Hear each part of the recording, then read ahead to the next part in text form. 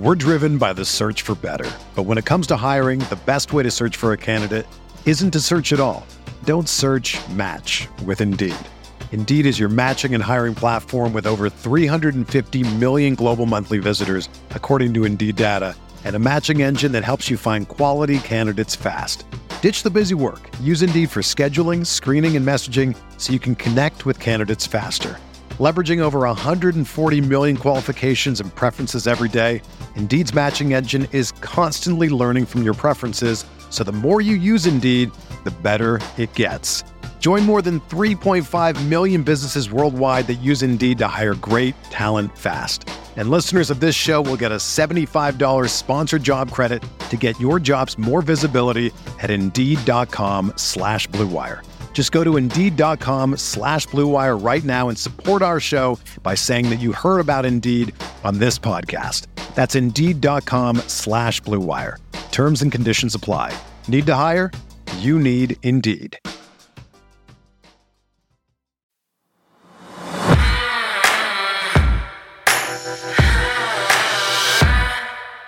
So multiple anonymous NFL executives didn't mince words with regard to why Lamar Jackson hasn't garnered any external interest outside of Baltimore since the Ravens placed their non-exclusive franchise tag on him last month.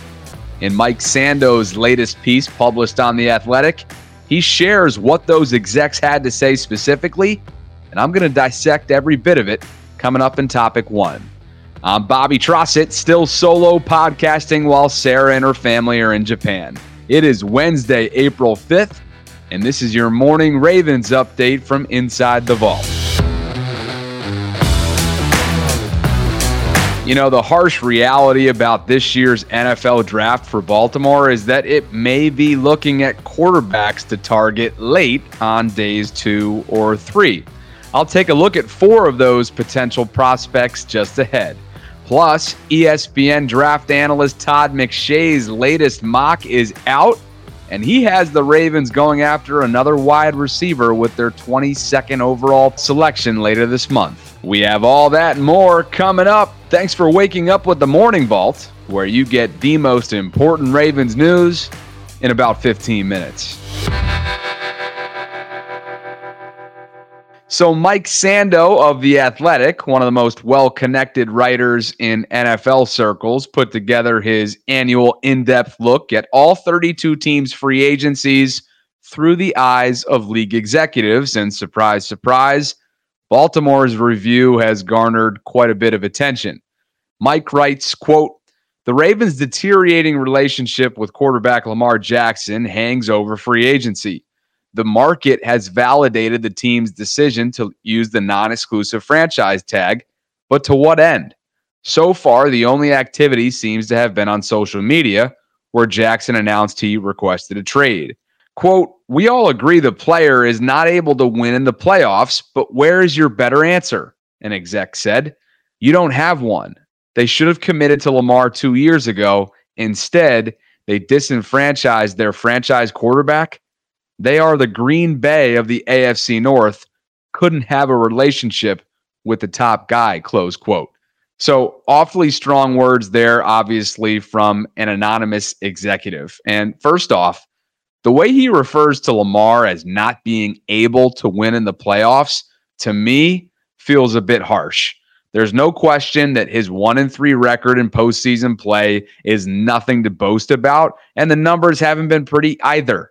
We're talking about a 55% completion percentage, 3 touchdowns, 5 interceptions, 19 sacks taken, and a passer rating of 68.3, which is 28.4 points lower than his regular season average. Again, this is over the course of 4 games. But for this executive to sit here on maybe his high horse and claim that Lamar isn't capable of winning in the postseason, that's not fair, especially with such a small sample size on the board right now, right? Like, let's not forget that the great Peyton Manning, he began his career 0-3 in the playoffs before going 2-7 over his first 9 games.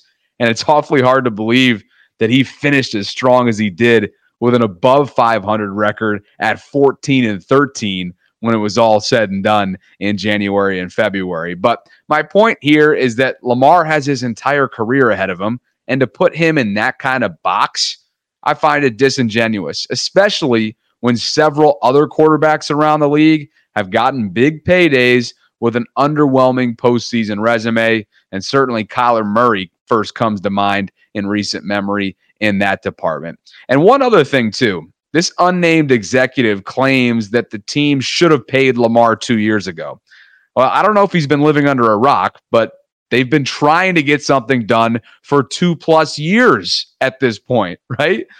Everyone's entitled to their own opinions as to why the deal hasn't been finalized and which side is the reason as to why that's been the case. I've made my points on that subject countless times since the contract figures were leaked by the NFLPA, so I'll spare you and hold off on beating a dead horse. But back to Mike's piece, though, and I'll read this as a direct quote. The issue with Lamar is the way he plays. No one has ever really played that way for a long time, and you have to completely change your team to do it, another executive said. That's fine on a rookie deal, but you're not doing it at $50 million after 2 injury-plagued years, close quote. Now, as for the idea of collusion by league owners against the next fully guaranteed deal, again, this is a direct quote from another executive. If Patrick Mahomes were in Lamar's shoes, he would have 30 offer sheets, all guaranteed, close quote. Okay, look, no kidding, right? Of course Mahomes would have everyone lined up. He's far and away the best player in the sport. He's 27 years old. He's got 2 Super Bowl titles under his belt, 2 Super Bowl MVPs to boot, 2 league MVPs, 5 AFC championship games, 3 All-Pro honors, 1 NFL Offensive Player of the Year honor, and he's never posted less than 12 wins in a single season with Kansas City. So, look, as great as Lamar has been in the regular season, and he has been great to the tune of a 45-16 overall record, right? Without him, since he was drafted, the Ravens are 8-14. But with all that said, the 2 players just aren't comparable at this point in their careers because at the end of the day, it's what have you done for me in January and ultimately February that looms largest. Still to come here on The Vault, I'm talking some quarterback prospects and specifically some guys that could be going late day 2 or even late day 3 later this month at the NFL Draft.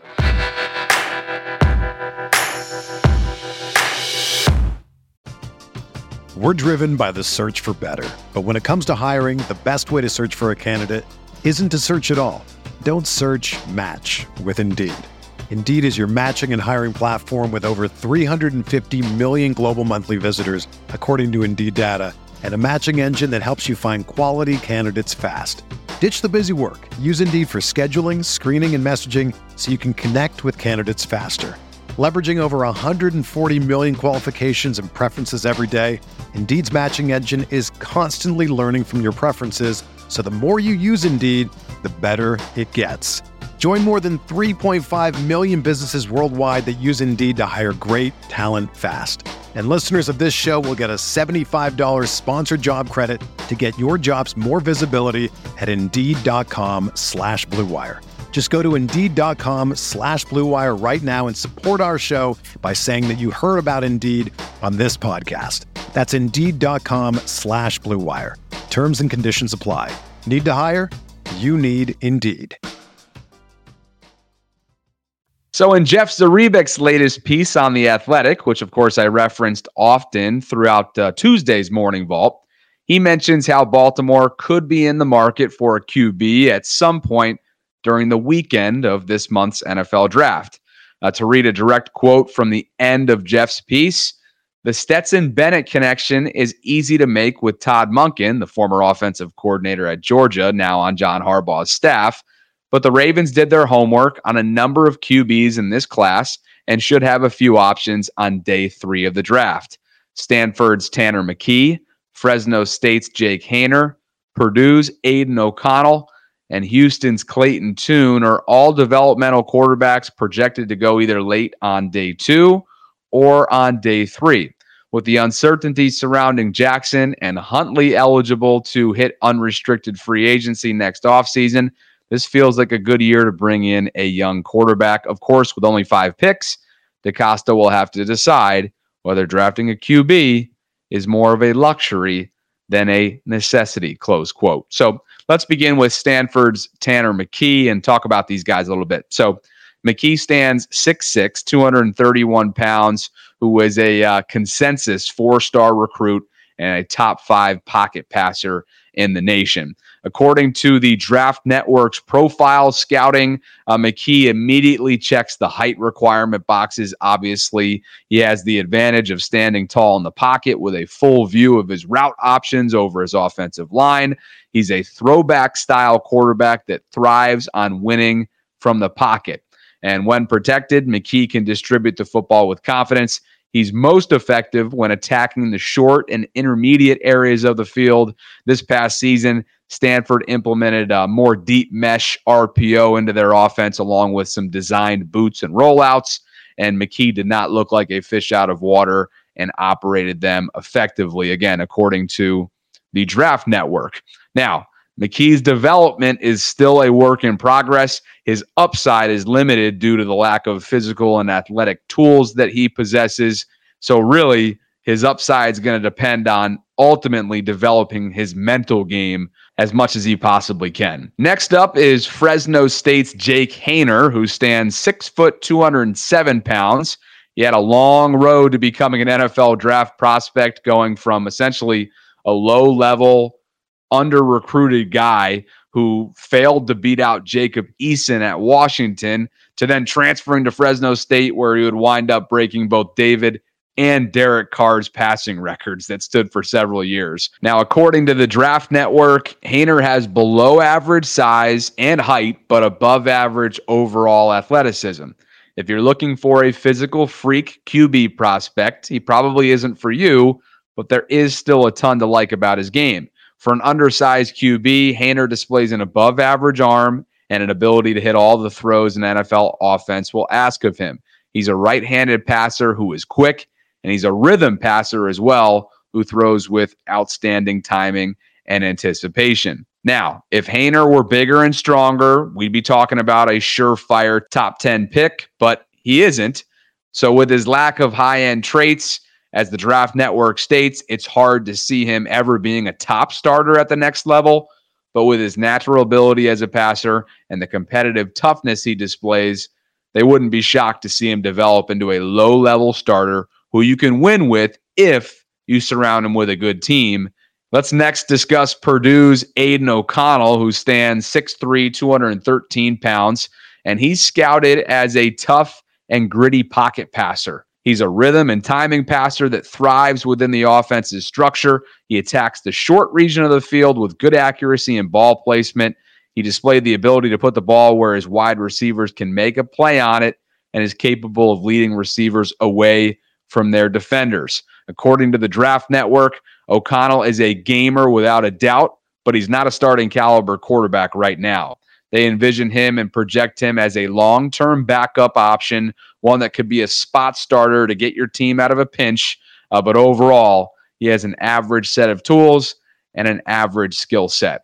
And finally, Houston's Clayton Tune. He stands 6'2" and change, 220 pounds, plays with great confidence, stands in the pocket, works himself through his progressions, and trusts ultimately what he sees. And he's going to consistently deliver the football to his receivers without hesitation. The Houston offense stretches teams both vertically and horizontally, and Tune's best throws are in the short to intermediate areas of the field. He does a good job of quickly reading coverages and delivering the ball to receivers in both zone and man coverage. Now, according to the Draft Network's overall summary, Tune shows to be an effective and efficient, quick processing QB that can make plays to help his team win the game. But due to his lack of arm strength, he should be in an offense that doesn't require him to drive the ball into the deeper portions of the field consistently.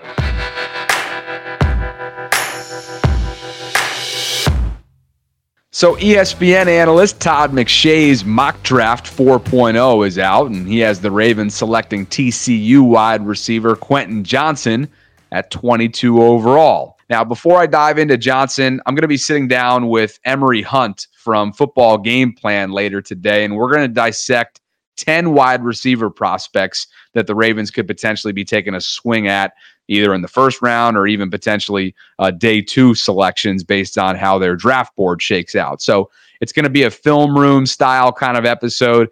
It'll be available here and also on YouTube as well for the on-camera perspective. Now, this is what Canadian film analyst and Ravens Twitter enthusiast Cole Jackson had to say about Johnson last week. The thing that people are going to get excited about with him, he's 6'3", 208, almost 34-inch arms. So he's like your prototypical X receiver that the Ravens have been looking for since Anquan Bolden, it feels like, where they're looking for that big, tall, long, fast guy. And then, he didn't run the 40, the 3-cone, or the shuttle, but he had a 40.5 vert jump, an 11.2 broad jump, 2 explosive measurements. So he's kind of that explosive receiver. He had some insane yards after the catch. He actually had, I think he was 19 missed tackles forced, which was 11th in the NCAA. Doing that at 6'3", 210 is pretty crazy. Usually it's those little shifty guys that are making guys miss, but Quentin Johnson has that elusiveness. The only thing I'll say about Johnson that I want people to be just a bit more weary of, he's not that physical jump ball guy that I think many people see his size and they think Alshon Jeffrey and, Demarius Thomas and those kind of big physical guys that are going to get up for that ball. That's not his game. He's a finesse receiver. He's a deep ball. He tracks the deep ball really well. He's fast as heck. And he uses that yak underneath. He has the tools to become that guy. He's got the speed, the jumping ability, the length. Those things are there, but you don't see it pop out on film where he's kind of physically dominating the guy in front of him. He's more of an elusive player. He reminds me actually a lot of former Raven Torrey Smith. And again, that's not a knock on him. Torrey Smith was a very good player. But Torrey Smith was never that big physical guy, right? He was that flanker Z receiver that was going to kind of be that deep threat, make some plays, get some yak. I still remember that Torrey Smith slant that he took to the house. So, it's not a bad thing. It's just I think people see the big physical, the specimen, and they expect a certain play style, but that's just not his game. I see him as a Z receiver, but I also think he's a great outside wide receiver and can complement Rashad Bateman really well. And here's Johnson himself from last month's appearance he made on Good Morning Football. So somebody that I've been kind of watching, ever since I came into college, just from his releases to him making certain routes look different ways is Devontae Adams. Even though like our play styles obviously still kind of different, I still try my best, especially off the line of bear by game up is.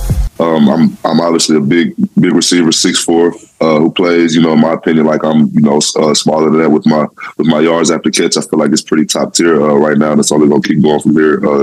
Transition to the league. I can get in and out of breaks pretty good, and I'm obviously a deep threat. So yeah, for sure, pick me for sure.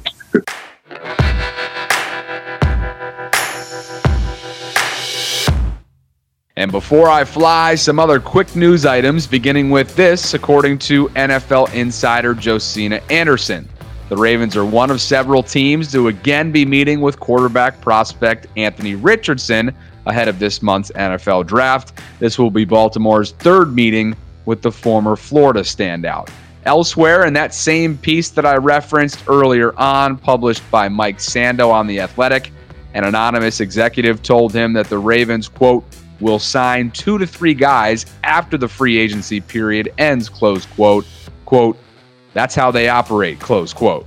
In other news, former Ravens scout Daniel Jeremiah joined the Pat McAfee show this week, and he told a hilarious story about former NFL cornerback and return specialist Adam Pac-Man Jones, who of course spent the majority of his career with the Bengals. By the way, I saw Pac there, so I got to give you my quick Pac-Man story.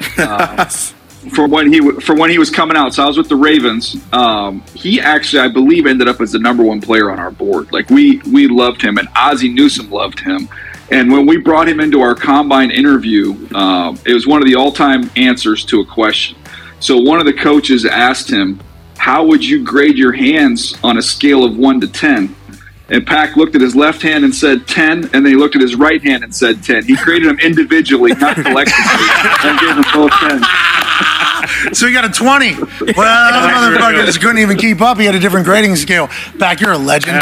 Always have been. How would you? That's awesome. Yeah. I heard at the combine, and we just heard the story. I don't think we were paying attention close enough at the time.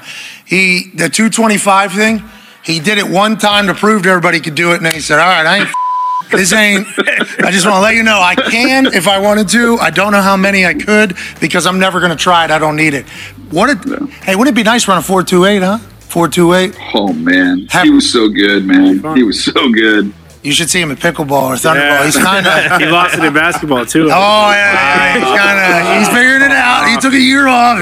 He's retired. All right, let's dive into some stuff. We appreciate that story. We appreciate you, too, Pac-Man. And finally, Penn State All-American cornerback Joey Porter Jr. reportedly has an upcoming visit scheduled with the Ravens at some point in the coming days. Joey's the son of Steelers legendary outside linebacker Joey Porter Sr. Thanks for listening to the Morning Vault. We created our show to keep you plugged into all things Ravens. If you've been enjoying our content, please consider joining one of our membership platforms at patreon.com/Ravens Vault Podcast. As you probably know by now, we have been betting on ourselves by creating content independently from any big broadcast station or corporation. And with your membership support, you'll give us a chance to keep churning out daily Ravens content for years to come.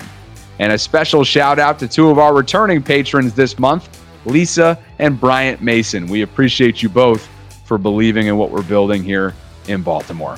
We'd also love to hear from everyone, whether you're a patron or not, with comments, questions, or if you'd ever be interested in advertising. You can reach us by email via BaltimoreRavensVault@gmail.com. And that is all the time we've got today. But be on the lookout for my instant reaction to today's Liars Luncheon, which is the annual pre-draft press conference conducted by John Harbaugh, Eric DeCosta, and Director of Player Personnel Joe Ortiz.